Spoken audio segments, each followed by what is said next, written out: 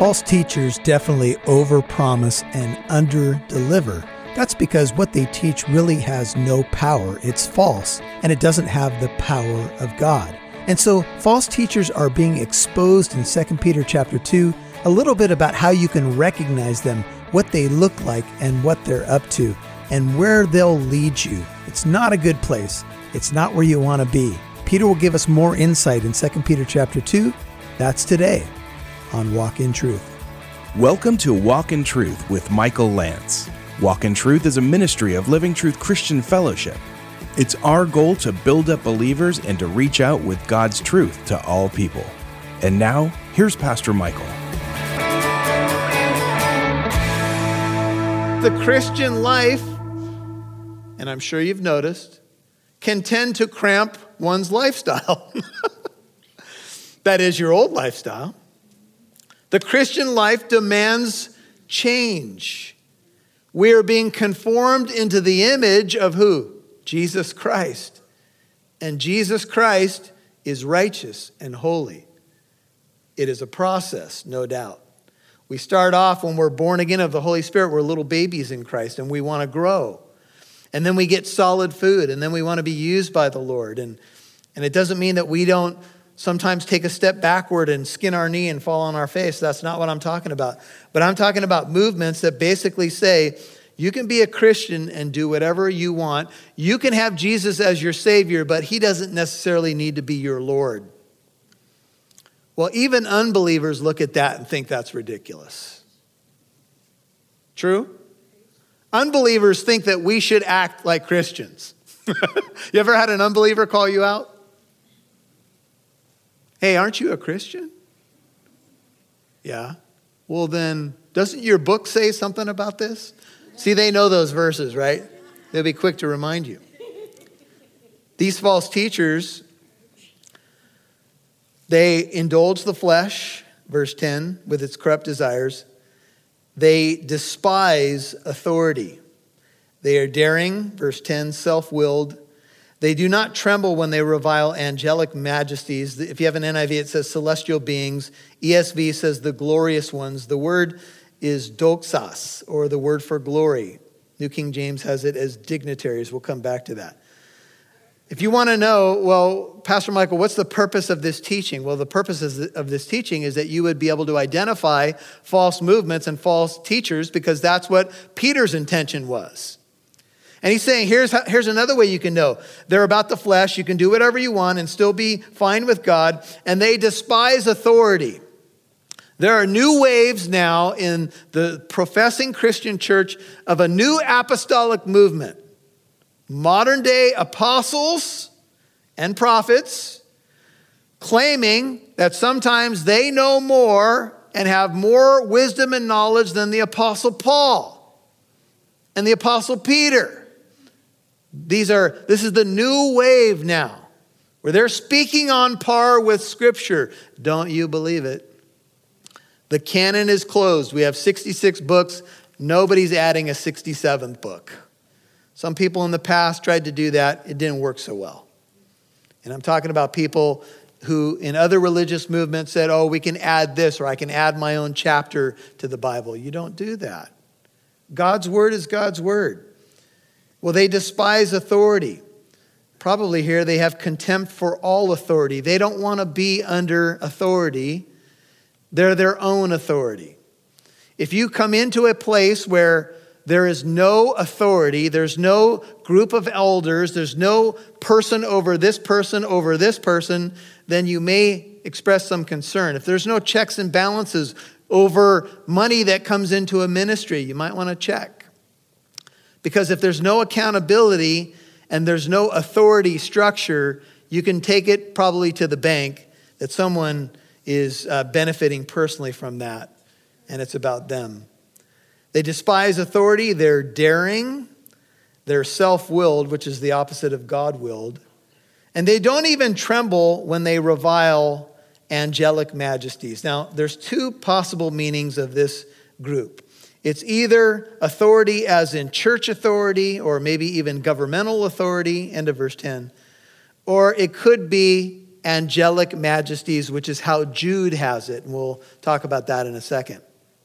And so they're not even afraid to call out anybody, but in this case, it may be even angels. Have you ever heard a preacher begin to call out the devil in the middle of a sermon? And they begin to say, "Now, devil!" And that's how you got to talk when you say it, right? Not sure if they go into restaurants and order their cheeseburger that way. But Greg Laurie one time did a pretty good rendition. You go into the restaurant and you say, "Waitress, can I have a cheeseburger?" That's the way you got to say it. So in the middle of a message, they'll start calling out the devil and challenging Satan. And it's another way to express, the people in the congregation start thinking, "Whoa, is he spiritual? Look at him calling out Lucifer." Well, I'll just tell you, not a smart idea. In fact, in the parallel account, which is in the book of Jude, go a little bit to your right. It's the book right before Revelation. Jude comments on this. It's an interesting passage because it talks about the body of Moses. But let's take a look at Jude. It's only one chapter, so we would say Jude 8. Or if you want it, Jude 1, verse 8. "Yet in the same manner, these men also by dreaming defile the flesh and reject authority and revile angelic majesties." NIV says, "In the very same way," verse 8, Jude 1, "these dreamers pollute their own bodies, reject authority, and slander celestial beings.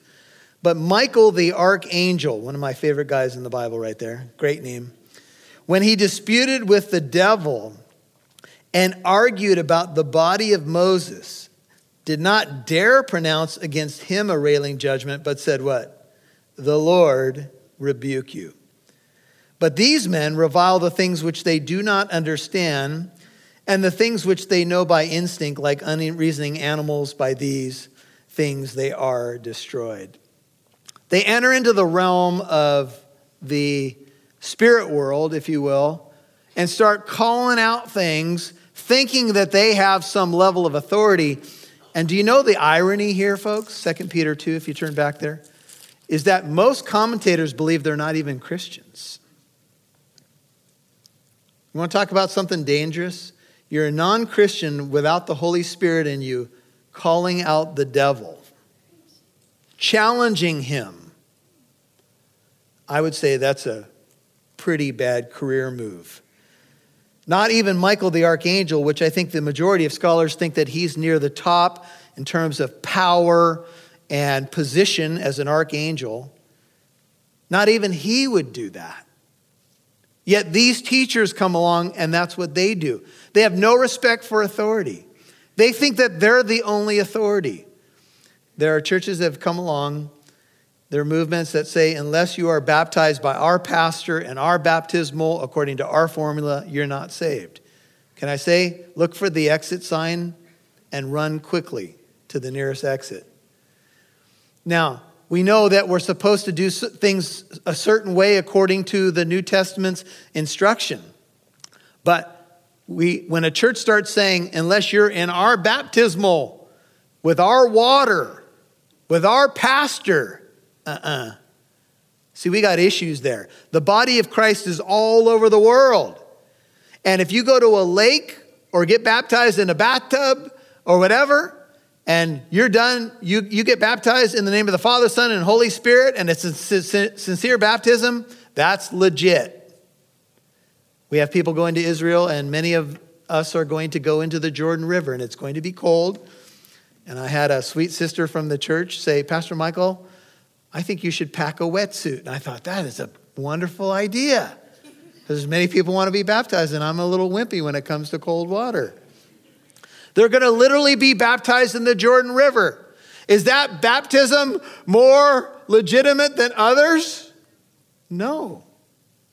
Because what really matters is that you've been converted in your heart and you're honoring God's word. These teachers, verse 12, 2 Peter 2, are like unreasoning animals. I don't know if you've ever tried to have a discussion with your dog about logic. My dog doesn't seem to get it. See, one of the things that you can know that's the difference between humans and animals, one of many things, and one of the reasons that the Bible says we're made in the image of God is we can reason. See, it's not that we can just think, we have reasoning capacities. We can use logic and reason. Animals don't do that. They do things by instinct. But these false teachers, like unreasoning animals born as creatures of instinct to be captured and killed, reviling where they have no knowledge, will, in the destruction of those creatures, also be destroyed, or like the beast, they too will perish. They follow their instincts. The book of James comments on this when it talks about the traps that get set for animals and how temptation is that way. If you set a trap for a bear and there's a piece of meat hanging there, what's the bear going to do? He's overwhelmed by his instinct, so he goes for the piece of meat and the trap closes on him. Or a fish, if you use, how many of you are fishermen out there? If you use one of those nice, pretty lures, I know nothing about fishing. People have tried to convert me to fishing. Nothing works for me. Not even the pretty little lures. The fish have meetings under the water, and they say, that's Pastor Michael up there. Nobody bite on that lure. Don't take the bait. But in normal circumstances, a fish will chomp on it, and behind that bait is a hook, right? Well, this is what happens. People take the bait. They're promised a package from a teacher or a movement. If you just give this much money, this will happen. If you just give this much time, this will happen. If you knock on this many doors, this will happen. And usually what happens is the benefit is not to the individual. Hey folks, this is Pastor Michael. I just want to share my heart for a second. We have a website called walkintruth.com, and we put up a store, and we're adding more and more products to it. But one of the reasons I want to get you to that store is that you can partner with us in the ministry. You know, radio airtime costs money, and we want to reach more people. If you're being blessed by this ministry, one of the ways that you can partner with us is to go to the website and purchase a product. You can also purchase my book on the armor of God. I'll get you a signed copy, and whatever you give to the ministry will go directly to paying for radio airtime. That's one way you can partner with us. You can help us reach more people like you, and you can partner with us in the gospel ministry. It's a great thing. We appreciate you. We love you. Pray for us. We'll keep praying for you. Reach out to us today through the store at walkintruth.com. That's walkintruth.com. God bless you.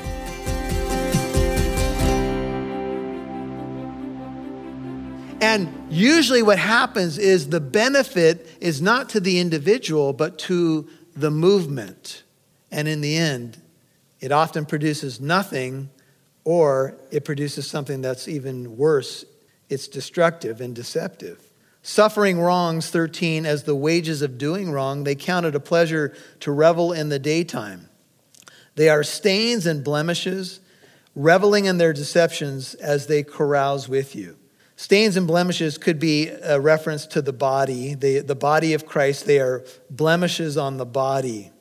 But they suffer wrong as the wages of doing wrong. For the wages of sin is what? It's death. Flip back over to Jude. There's a lot of parallels between Jude and 2 Peter 2. In Jude 1, here's what it says. Jude 1, verse 12. It says, these men are those hidden reefs. Now, if you've done any boating, a hidden reef is a very dangerous thing because you can be trekking along in your boat, and if you hit a hidden reef, what's it going to do? It's going to destroy the ship. There's other passages that say that they shipwreck people in their faith. These men who are hidden reefs in your love feast. They would go to the early Christian potlucks. That's what the love feasts were. They would show up, and they would feast without fear with the church, blend in, caring for themselves.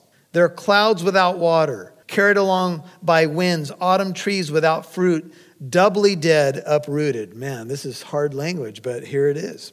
Wild waves of the sea, casting up their own shame like foam. Wandering stars for whom the black darkness has been reserved. forever. It sounds like their judgment is not going to be a light one either. And so they come into the church, they blend in, they come to our potlucks and eat all of our food. They eat the oatmeal raisin cookies, for which I have personal issues with that, but we won't go there tonight.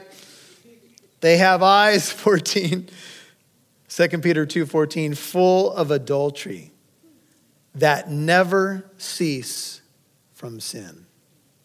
You know, it's been said that the eyes are the window of the soul. Their eyes are full of adultery. What does that mean? Jesus said, if you look on a woman to lust after her, you've committed what? Adultery in your heart. These guys never stop. They have a religious business card, but they're gawking at women. They act inappropriately. I mean, these are ways that you measure these things. In fact, it says they never cease from sin. They have no power over sin. They entice unstable souls. They have a heart trained in greed. They are accursed children. They've gone to the school of greed, and they are accursed children. Now, if you're a Christian, you are a child of the Most High God, adopted into the family of God. If you're an accursed child, what are you? A child of the devil, a pawn of Satan. Now, I'm reading the New Testament to you, so I hope you know that the New Testament writers did not take false teaching lightly. They had some very strong words for people who did this to the church and to new converts. 1 John 3 is the next passage you want to go to. 1 John 3, a little bit again to your right. Now, just a little before Jude, 1 John 3, verse 7. These verses are often misunderstood, but these are talking about patterns of life. I'm reading from the NIV. 1 John 3, 7 says, "Dear children, do not let anyone lead you astray. He who does what is right is righteous, just as he is righteous." 1 John 3, 8. "He who does what is sinful is of the devil, because the devil has been sinning from the beginning. The reason the Son of God appeared was to destroy the devil's work. No one who is born of God will continue to sin or habitually in sin, because God's seed, that is his Holy Spirit, remains in him. He cannot go on sinning because he's been born of God. This is how we know the children of God, who the children of God are and who the children of the devil are. Anyone who does not do what is right is not a child of God, nor is anyone who does not love his brother." Well, how can you say you love your brother if you're trying to rip him off for his money with a false movement? And so righteousness becomes a way to measure someone who makes a claim to be a Christian. Again, we're not talking about perfection, thank God. We're talking about direction. We're not talking about that you're never going to make a mistake, but we're going to talk about the overarching umbrella of your life is going to be a life that reflects your Lord. And the Bible just puts it that simple. These false teachers, 2 Peter 2:15, have forsaken the right way. They have gone astray, having followed the way of Balaam, the son of Beor, who loved the wages of unrighteousness. But he, Balaam, received, verse 16, a rebuke for his own transgression for a dumb donkey speaking with the voice of a man restrained the madness of the prophet. Now, how many of you have read the story of Balaam? The donkey had more discernment than the prophet. And sometimes the application, I think, should be obvious. Sometimes people who should know better act like donkeys. And so Balaam forsook the right way. And he went astray because he loved the wages. He loved what unrighteousness paid. See, righteousness doesn't always pay the big bucks. Doing things the right way doesn't always make you profitable in the sense of material wealth. Now, it doesn't mean that you can't be a Christian and have a profitable business or company. That's not what I'm saying. But I'm saying in ministry, when you do things the right way, it may mean that there's not going to be huge things rolling in, materially speaking. Revelation 2:14 says, I have a few things against you because you have there some who are holding the teaching of Balaam, who kept teaching Balak to put a stumbling block or an impediment before the sons of Israel to eat things sacrificed to idols and to commit acts of immorality. Today we have movements that don't seem to care anymore about the covenant of marriage. Don't seem to care anymore about the fact that marriage is between a man and a woman. These are things that the church has always believed. These are things that the Bible teaches. But they're not necessarily popular, please hear how I'm about to say this, with the church in the culture. And I'm talking about the professing church. And so it becomes hard. And the prophet was kind of mad. He had gone astray, and the Lord used a dumb donkey to speak with the voice of a man to restrain his madness. There's a lot of madness going on. These are springs without water. If you have a spring without water, it's not a spring at all. If you have something that's not filled with water, it can't produce. They are mist driven by a storm, for whom the black darkness has been reserved. Spring without water. The word spring there is the same one used by our Lord when he spoke to the Samaritan woman. He talked about water springing up to eternal life. And he said to the woman at the well, if you drink this water, you're going to what? You're going to thirst again and again. But if you drink the water that I will give you, it will quench the deepest thirst of your life. See, false movements without the true Christ and the power of the Holy Spirit will never satisfy your deepest need. Never. You need to have an encounter with God. And so these false teachers have a form of godliness, but they deny the power thereof. They're clouds without water. Imagine that you're a farmer and you really need the spring rains to come, and clouds come over and they look like they're going to produce buckets of water, and you wait and nothing happens. A cloud without water. It doesn't produce water or life or anything that is critical to your life. They speak out arrogant words of vanity. They entice 18 by fleshly desires, by sensuality. Those who barely escape or are just escaping from the ones who live in error. They're really good at getting new believers sucked into their movement. New believers who hear people talking about Jesus and the Christian life. And new believers lack what? Discernment. And so they prey on brand new believers who have just escaped the corruption of their own life, only to be taken advantage of by a false teacher. Can you imagine anything more sad? Someone gets out of the world, finally gets delivered by the power of Jesus Christ, comes into a relationship with the Lord, and gets manipulated by a professing church or pastor. Devastating. And it happens. Promising them freedom, 19, while they themselves are slaves of corruption. They promise people freedom, but they can't deliver it because they themselves are slaves, and that's all they can make. For by what a man is overcome, by this he is enslaved. Movements that promise freedom. What is freedom? What's true freedom?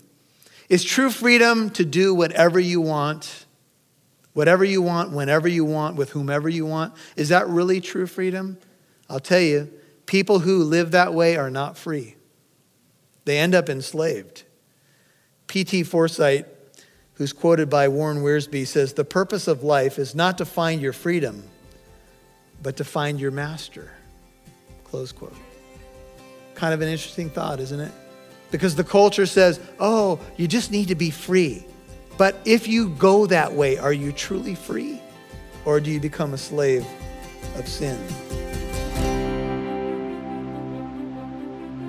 Hey folks, this is Pastor Michael, and I appreciate you listening to today's message. I want to tell you about the store at walkintruth.com. On the store, we have a brand new teaching up.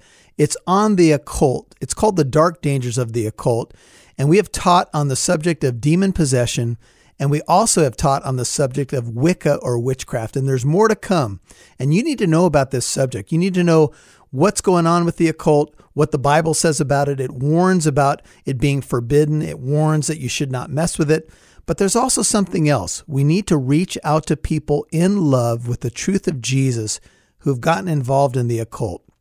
You can have access to this information, these resources to learn more and to become a more effective ambassador for Christ. It's all available at the Walk in Truth store at walkintruth.com. Thanks for listening to Walk in Truth. Pastor Michael would love to hear from you. You can write him when you visit walkintruth.com.